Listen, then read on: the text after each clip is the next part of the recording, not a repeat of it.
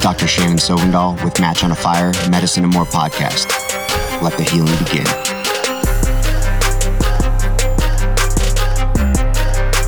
Hi, I'm Dr. Shannon Sovendahl, and I'm sitting with my wife, Stephanie Sovendahl. Good morning. Thanks for tuning in. She did say good morning. It's early in the morning for us, so sorry if we sound a little gruff. It might make us sound even better. I had a friend of mine came to me and said that my voice sounded a little funny on the podcast, but your voice sounded great. Mm-hmm. Thanks, Dr. Rosa, for that. Thank you, Dr. Rosa. He said, your settings are probably off compared to hers. And I said, I think it's that she's a young, pretty woman and I'm an old man. That's probably the difference in the nice voice versus bad voice. So anyway, hey, if you guys wouldn't mind, you can head over to the website, drshannonsovendahl.com/podcast. Put in your email address. We can update you when new podcasts are coming out or when we have new events happening. So yeah, let's move on to the podcast today. So today we're going to talk about epinephrine because it's so exciting. It's a hot topic right now. Love epinephrine. The thing about epinephrine is everyone just assumes that you know everything about epinephrine because we've had it forever. But then when you start to get into it, you're like, wow, there's a lot of things to be concerned about with epinephrine, right? I kind of feel like it's like our backboards. Like we just did it the same way forever without really looking at it and thinking about the why. And I think now this is kind of like the hot topic of backboards is we're finally starting to look at epi and say, well, it does a lot of good things. We know it does a lot of good things, but is it, as great as we thought it was? Do we need to reevaluate its use? Yeah, we talked about this in one of the earlier podcasts about looking at things differently. And I talked about the world being upside down and kind of reorienting yourself. And this is one of those times where you just say, hey, let me step back and kind of look at all the stuff about epinephrine and see if I'm doing the right thing. So we'll give you a little background on the epinephrine and then talk about a recent study that came out that everyone's been talking about. And then what does that mean to our practice? So that's essentially what we're going to cover today. Background on epinephrine, we all know that's adrenaline. That's made by our bodies endogenously. It kind of contributes to our fight or flight mechanism, meaning that when the bear is chasing us and we need to get revved up, we need our heart rate to go up, we need our skeletal muscle to dilate, we need to be able to run fast to get away from that bear. And that's really what epinephrine does. It's this stimulant for our body. If you remember back in school, you had the different receptors that we worry about. So we'll just go through this quick. We have alpha 1, alpha 2, beta 1, beta 2. Those are the ones we'll talk about with epinephrine. The alpha 1 causes smooth muscle constriction in your arterioles. So that can kind of increase the diastolic blood pressure that you have in your aorta. The beta 1 causes increased heart rate, increased contractility. So that's going to help us get away from that bear. So when we're talking about epinephrine and we think about, why are we giving this medicine? We give it in anaphylaxis, we give it in cardiac arrest, and really we're trying to get that fight or flight syndrome. We're trying to give it externally as a medication rather than having the human body make it endogenously. And for people who are more simple-minded, which I'm your girl for that, the way I remember the receptor sites is beta 1, 1 heart, beta 2, 2 lungs. So beta 1 is the receptors are in your heart, beta 2 receptors are in your lungs. So beta 1, 1 heart, beta 2, 2 lungs. That's nice. Just the way I simplify things. Let's talk briefly about the concentration of epinephrine. Epinephrine comes in a few different forms. And depending on the condition that the patient has, I got to choose what concentration I want to use. For example, if a patient has anaphylaxis and I'm going to give the epinephrine sub-Q, I want to use the high-dose epinephrine, which is the 1 to 1,000 epinephrine. If I'm giving patient epinephrine in cardiac arrest through their IV, I use the 1 to 10,000 epinephrine. And if I'm going to do push-dose epinephrine, I'm going to give 1 to 100,000. What does that mean? If I give you a pause here for a second, think to yourself, what does it mean when I say 1 to 1,000 or 1 to 10,000 epi? What am I asking for? This is an example of kind of sitting back and thinking about things because, when I actually think about it, I was like, wait, what exactly does that mean? What does it mean when I say 1 to 1,000? So what we're talking about here, when we say 1 to 1,000, we're saying 1 gram in 1,000 milliliters. That is the concentration of that epinephrine. So if I want to reduce this down, because I want to figure out how much epinephrine I'm giving in a milliliter, because that's really kind of what I'm pushing or what I'm going to utilize if I'm kind of giving this in incremental doses. So I put 1 gram in 1,000 milliliters. That is equal to 1,000 milligrams in 1,000 milliliters, right? I just converted grams to milligrams. If I want to get rid of that and reduce this down, I got to divide both sides of the equation by 1,000. If I do that, I get 1 milligram in 1 milliliter. In talking in the doses that we actually give, let's convert that to micrograms. So 1 milligram is actually 1,000 micrograms per milliliter. That is my 1 to 1,000 epi. Let's do this same drill again real quick for the 1 to 10,000. So 1 gram in 10,000 milliliters. That's 1,000 milligrams in 10,000 milliliters. Let's reduce this equation down. So I divide both sides by 1,000. If I do that, I get 1 milligram in 10 milliliters. But I want to know what I get in 1 milliliter. So I got to divide again by 10. So now I have 0.1 milligrams in 1 milliliter. If we convert that to micrograms, I'm going to have 100 micrograms per milliliter. That is my 1 to 10,000 epi. And I'll just touch briefly on this. If we're going to do push dose pressors, we're diluting it again by another factor of 10. So we're going to have 1 gram in 100,000 milliliters. Let's reduce that equation down. We get 1,000 milligrams in 100,000 milliliters. Divide by 1,000, 1 milligram in 100 milliliters. Let's reduce this down to 1 milliliter. So I got to divide by 100, and I get 0.01 milligrams in 1 milliliter. That is equal to 10 micrograms per milliliter. So that's what we're talking about when we're talking about push dose pressors. And furthermore, on that 1 to 100,000, I always like to preface it with, if your agency isn't carrying this or doing this yet, I really think this is a great option for your agency. I'm just a huge fan because if you ask Shannon, let's ask Shannon. Do you think I'm a micromanager, Shannon? You're a micromanager, yes. So because of that, I love the 1 to 100,000. I love push dose because you can very easily micromanage it. I furthermore like it with kiddos because you cannot also, it keeps you from fluid overloading your kiddos as well. So if we're doing vasopressor infusions on kids and you open your vasopressor infusion up, you also really need to be mindful of that fluid, which not all of us are that great at. So if we do that push dose pressor with the kiddos, it's just, once again, you cut out that risk of fluid overloading while you're doing your vasopressor infusion. So you can just do one. We mix our 1 to 100,000 and we do 1 milliliter every minute, which gives us 10 mics a minute. That gives us just straight epinephrine, not mixed with fluid, so we don't over fluid resuscitate our kiddo. So that's just a thought too. I'm, once again, micromanager. I like just having those small little aliquots of epi that I can micromanage. So sorry for that little digression there, Shannon. So I think doing push dose pressor, hopefully this doesn't disappoint you. This is not a lecture on push dose pressor. We could probably do that later. If you want to send us a message, we certainly can go into this deeper if you want to. So shoot us an email or something. But we'll just keep on with epinephrine and cardiac arrest, really is what we're focusing on today. So what are the benefits of epinephrine in cardiac arrest? I mean, why would you give epinephrine in cardiac arrest? Again, sitting back and thinking, what is the benefit of this? Well, some of the benefits are you get constriction of the arterioles, which increases the aortic diastolic pressure, which is what we want, right? When we have diastolic pressure increase, that better perfuses the coronary arteries to the heart. So I want that high diastolic pressure to perfuse the heart when it's having problems. If I'm in cardiac arrest, I want the heart to get oxygen, right? One of the cons of epinephrine in cardiac arrest, though, is I'm getting beta stimulation, right? So I'm going to increase my contractility, my heart rate, which increases oxygen consumption in the cardiac muscle, which can cause me a problem when I'm having a cardiac arrest. So we can kind of think about this theoretically on both sides of what epinephrine does with these different receptors in cardiac arrest. So if you go into the data, which is always a little bit tedious for me, I don't like reading data, but you kind of have to do it. And you go look at the data for cardiac arrest, it brings us to the reason we're kind of sitting here today, which is the Paramedic 2 trial. And that's a New England Journal article that came out in 2018 that talked about pre-hospital epinephrine. And we're going to get into that kind of more in depth after we go through these other articles. So don't worry, we're going to come back to that one. There's a lot of other data out there, though, on cardiac arrest and epinephrine specifically. In 2011, the Resuscitation Journal did a study with patients out of hospital cardiac arrest that were randomized to get either epinephrine or placebo. And they were more likely to have ROSC and survive to hospital admission. But there was no significant improvement to survival at hospital discharge. And we'll kind of see a theme here.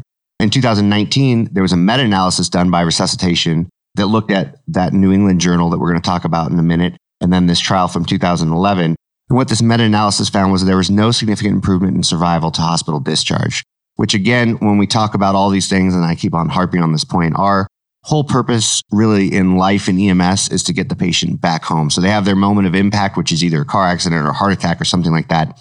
We want to get them back to their families functional. And so really, that is a key endpoint for me because I want the patient not to get to the hospital or not to get to the ICU. I want them to get home to their family. And that's what we're looking at with this, neurologically intact hospital discharge data. It's not a new thing for us to question whether epinephrine is beneficial in cardiac arrest. This new trial in the New England Journal really kind of drove the point home, but there were previous articles that said, hey, this might not be the best thing for our patients. A JAMA article in 2012 was a prospective observational study, and they found that they got greater ROSC in the epinephrine group versus placebo, but this didn't translate into improved outcome. And again, that's really what we're looking at. In 2012, the Journal of American College of Cardiologists also had similar results. They found that patients who got epinephrine and out-of-hospital cardiac arrest had increased ROSC, but their chance of survival was actually lower than the group that didn't get epinephrine. So they were having, a worse outcome than what we're even talking about, not getting home to their family. And then finally, I'll just touch on a British Medical Journal in 2016. They looked at early administration of epinephrine within 2 minutes following VFib and VTAC. And they found that that may be detrimental to a patient. So when a patient that's having VFib or VTAC and they get epinephrine, they might be less likely to go home to their family. So all this stuff causes us a little pause, when we're thinking about this. I do like this Paramedic 2 trial, so I'm going to turn it over to Steph because she recently did a presentation on this. And I think she kind of summarizes it and hones it in real well. But it's a great trial. If you haven't read this New England Journal article, then you should go read it if you're a pre-hospital provider. This is a great article for us.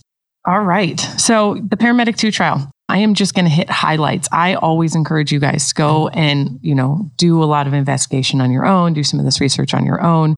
This is, my understanding from the research I've done. And once again, just today, we're only going to hit the highlights of this. There's a lot more that's going to be left unsaid today. But really what happened with this study, I think, is it raised more questions than answers. It gave us a really good idea of, I think, what maybe isn't the right thing, but it left us with questions of, well, then what is the right thing with epi? So I love how studies always have acronyms, for their titles.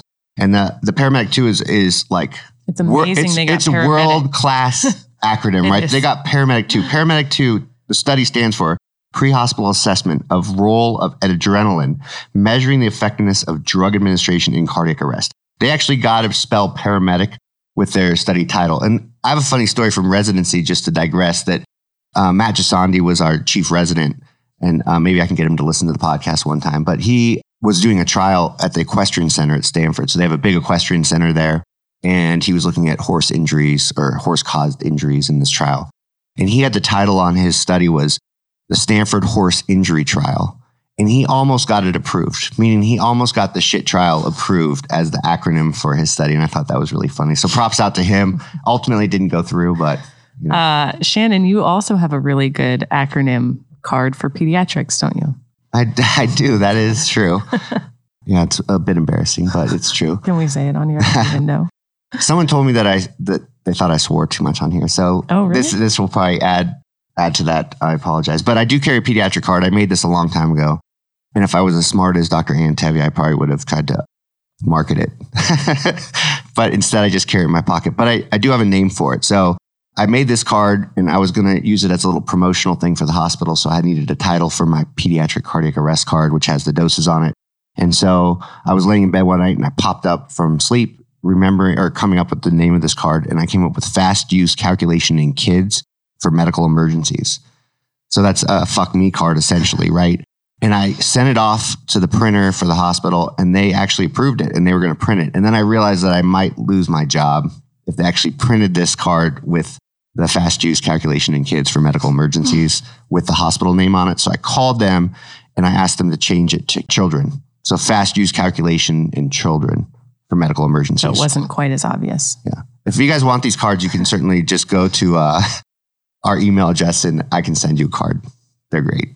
All right. We digress. Sorry. Well, back to the New England Journal Paramedic 2. Back to the trial. Paramedic 2 trial. It is amazing, though, that they got that paramedic acronym in there for this trial, which is rad. Once again, highlights. So this study enrolled just over 8,000 patients into the study.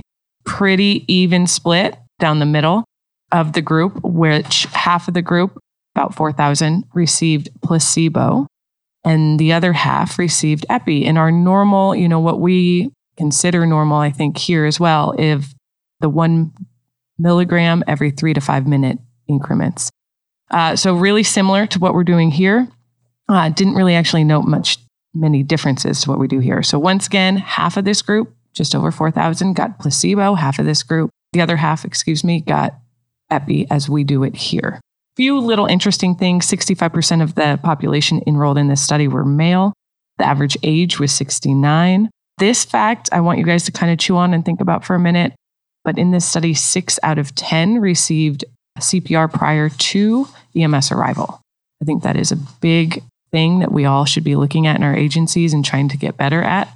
Do you think that's a good 6 out of 10 is good, or do you think we should be doing better than that? I think 6 out of 10 is actually good. I think that we could do better than that. Once again, I think this is a focus that a lot of agencies are right now trying to focus on. Local agency I know near us is 7 out of 10. They're at 70% hands on the chest. So I think this is pretty average for most places, but I think this is an area we could all work on. Yeah, this is all about community resiliency, right? And so having your community be able to be the first responder is amazing. Yeah, that's the big thing I want to emphasize is this 6 out of 10. So we'll kind of come back to that here in a second. The last kind of big thing in this study that I'm going to talk about is the average dose that was given to the patients in the epi group was 5 milligrams, which I think is, before people are starting making these changes, I think that's a really realistic number for what we do here. I know I've been on cardiac arrest where we give up to 8 or 9 rounds pre-hospitally of epinephrine. So I think 5 milligrams in the cardiac arrest for the epi group is about what they received. And I think Steph, average. Just to clarify, Steph's talking about essentially rounds of ACLS. Like when you said I did 4 rounds, you gave 4 doses of epinephrine. So that's the total number that they're giving.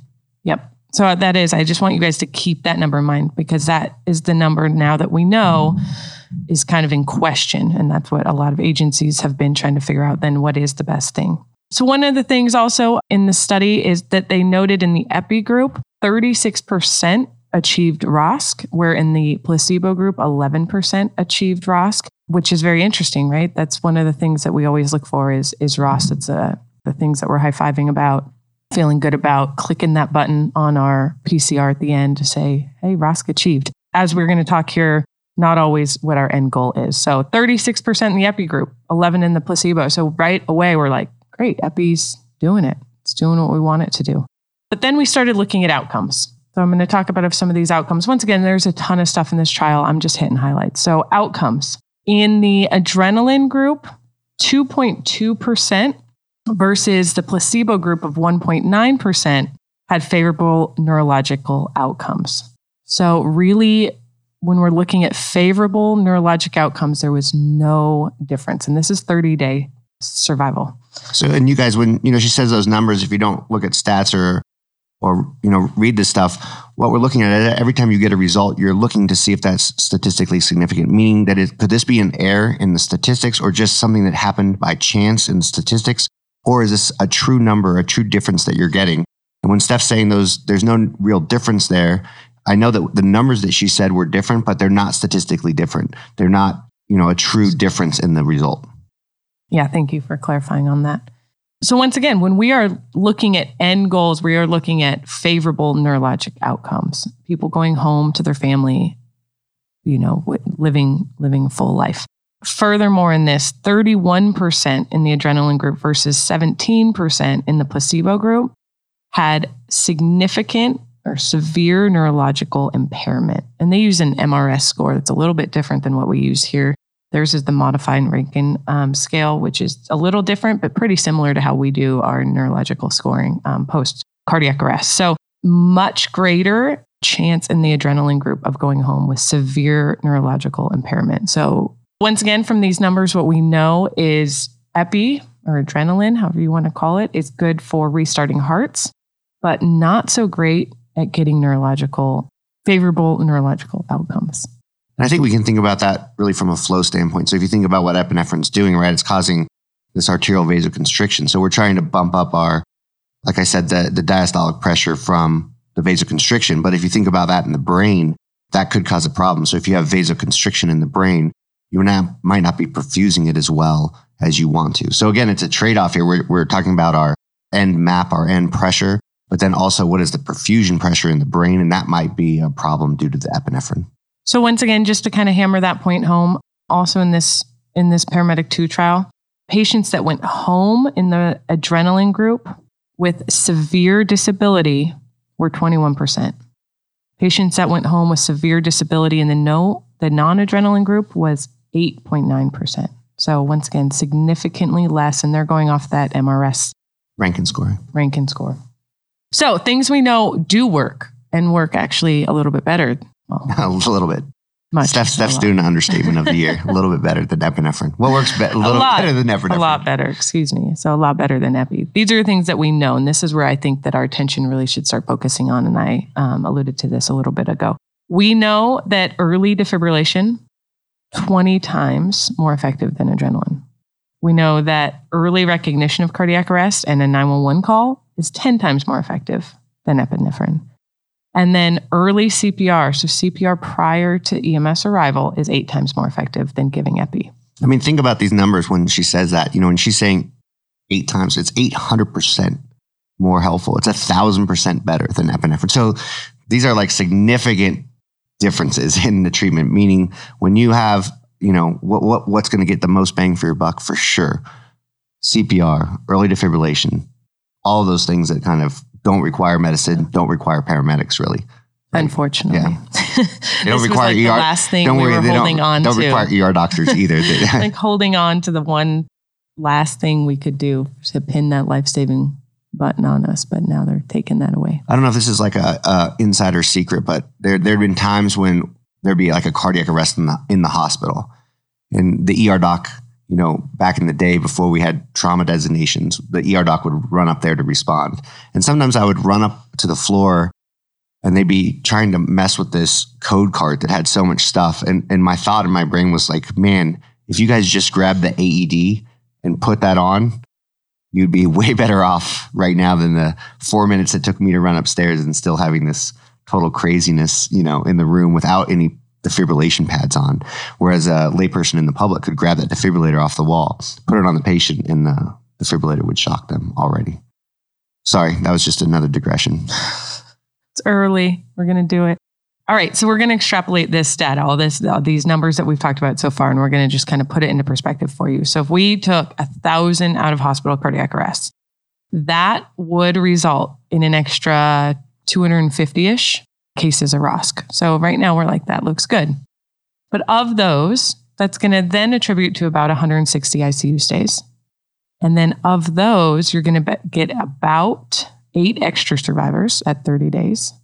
However, of those 8 survivors that we're calling survivors, 5 of those are going home severely disabled. So out of 1,000 cardiac arrests, which, I know our agency doesn't run that many annually, that's a big number. And out of the 1,000, we're only getting 3 that are going home to their family how they were prior to their event. So I want us to think about it. Are those 3 worth the extra 150-ish ICU stays? Is it worth the 5 that go home that are going to need a lot of caretaking? I think if you ask the families of the 3 out of the 1,000, they would think that we should continue to do epi. I think if you ask the other 5 that, have family members that are now severely disabled, I'm not sure, what, this is a big ethics question, and I'm not sure what we're all going for with this, but is that what our desires are for outcomes? And I think that Steph hit it right there. This is an ethics question, and it's actually a study of medicine, meaning when you look at how many patients you're treating and what your outcomes are and how many people you help with that benefit. This is a whole, area of study for statisticians and ethicists and to figure out whether we should be doing this stuff or not. And so when Steph raises this question on the podcast, she's not making a claim as to what she thinks I don't think. Because I think that it is, 1, it requires some math that we're not doing. 2, it requires some deep thought about your own personal preferences about life and things like that. And that can be different for different people. What we're looking at when you look at this, you do have to look at it from a system standpoint. And this is hard in medicine because I agree that like you want to fight for that patient. Every patient you fight hard for it. And that is absolutely true. And I do fight hard. But there is a time when you're saying this is futile overall for the population. This raises that question. And I'm not giving you the answer here, but I'm just saying it raises the question. Questions that we have, I have not, even though I've been thinking about this for a while, I haven't come to a personal conclusion on this. I think once again, this raises that question of, could we do it better? Right? Is there a better way? And that's really now where we're going with this. So, here's questions that this study really raised for me that I want you guys to think about. Is 1 milligram the right dose? Is the 3 to 5 minute interval the right interval? Should we look at different things, different ways of administering epi? Maybe the 5 milligram boluses every 3 to 5 minutes, that were done in this study. Maybe that isn't the right thing. Should we maybe be titrating infusions? I know I've been hearing talk about that so that you're getting kind of this lower dose, consistent epi throughout the cardiac arrest.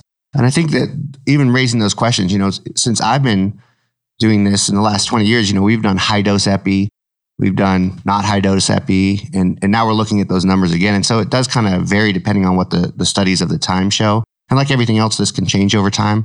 But I do think that the questions that Steph's hitting on here are key. Is that I've been thinking about this because we're doing this podcast as well. And I listened to you talk the last time about this. My personal take on this is I'm not ready to throw epi out the window. Like, I don't think epi is a terrible thing for resuscitation. I do think that we need to figure out how we need to deliver that epinephrine and how much epinephrine is the right amount of epinephrine. And, my initial take at this is that I think we're giving a huge amount of epinephrine. We're probably giving way too much epinephrine up front, and the bolus dose, might not be the right option. But again, this is just me thinking out loud. I'm not saying this is any study, and certainly don't go back to your agency and say, Dr. Sovendal said that we should just be giving low dose epi or whatever the case. This is all stuff that, you can talk about with your medical director.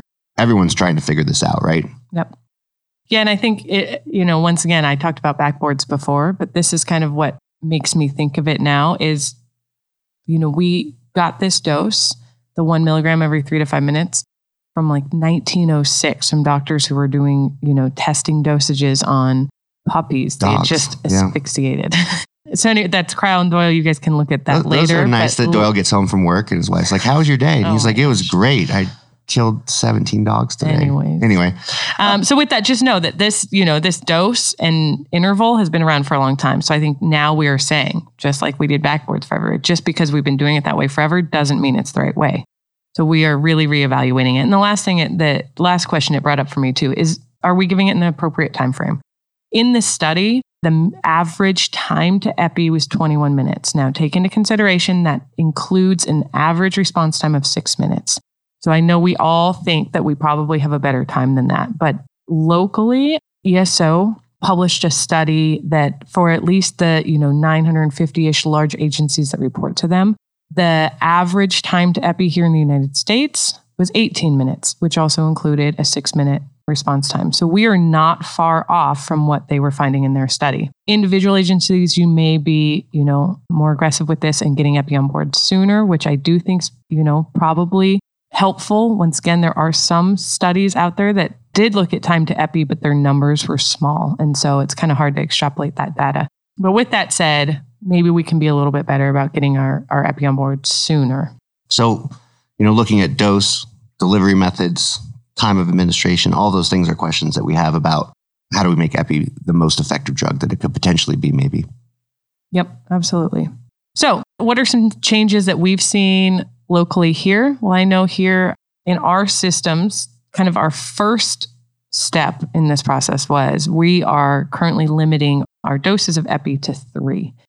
So we are keeping it the same 1 milligram every 3 to 5 minutes, but we're stopping at 3 because once again, in the study, we know 5 was creating poor neurologic outcomes.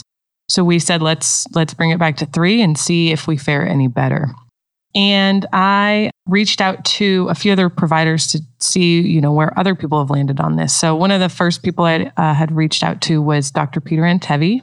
Most of you guys probably know him from Hantevi. I wanted to see where their agency landed. And essentially where they landed is they ended up just taking epinephrine out of their VTAC, VFib arrest for both adults and pediatrics. So theirs is pretty extreme. I appreciate that they're willing to. They're like to forget you, ACLS, American Heart Association. We're doing something different. That's definitely a bold move. But it is, we talked about those studies, some of those studies, and I don't know the thought process behind it fully, but some of those studies showed that the people were having worse outcomes when they got epinephrine and they had VFib or VTAC. So if they had these kind of rhythms that you could treat with electricity, they were worse off if you gave them epinephrine. Yep. So I think it's pretty fascinating that to see once again where other people are landing. So Dr. Antevi and his agencies landed on just removing epinephrine altogether in VTAC VFib-Arrest. I like to kind of compare that to the Red Bull vodka phenomenon, right? So in VTAC VFib-Arrest, people give amiodarone and then they follow it with epi, and it's kind of like a Red Bull vodka. Nice. And then they furthermore said that, what they're looking also at moving to is possibly starting with 1 milligram for, once again, your asystole PEA arrest, starting with 1 milligram of epi and then moving to 0.5 milligrams, but every 10 minutes. So changing that time. They're kind of changing. They're giving that one bolus up front. They're also then, doing then 0.5 milligrams and lengthening that time. Once again, we're all trying to figure out what's going to be best here. And I think the cool thing about this is that Dr. Antebi is a smart guy. And he's putting thoughts into this to try to figure out the system with the limited data we have. And that's cool because you're trying to say, I've said this before, we have a lot of data out there and we're trying to take all of it in and then extrapolate with the physiology we know what we think works the best.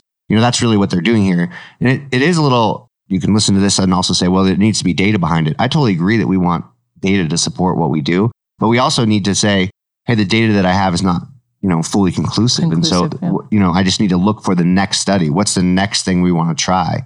The next big point that could, help our patient population. So then lastly, I also reached out to Chief Hamill from Lee County. I've not even had the chance to meet Chief Hamill, but he has been a wealth of information for me. So they sent over what they're kind of doing, and where they landed was 0.5 milligrams every 5 minutes for a total of 2 milligrams. So they're going to stop at 4 rounds of that.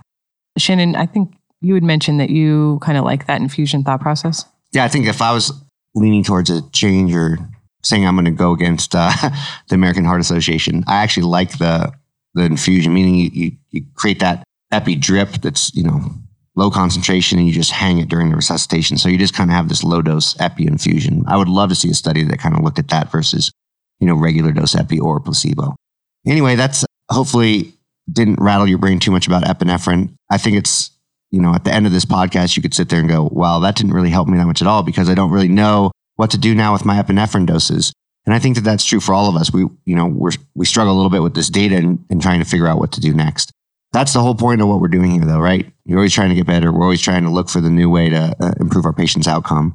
And great discussion. And keep thinking about us. Send us a Nastygram if you totally disagree. Or send us a, hey, you want a fast juice calculation in kids card. Anyway, thanks for tuning in. We'll see you on the next podcast. See you guys. I'm Shannon Sovendal, and that's our show. Thanks for tuning in to Match on a Fire, Medicine and More. If you have any questions, shoot me an email at shannon@matchonafire.com. And if you're enjoying the show, head over to iTunes and leave us a review. Thanks. We appreciate you listening.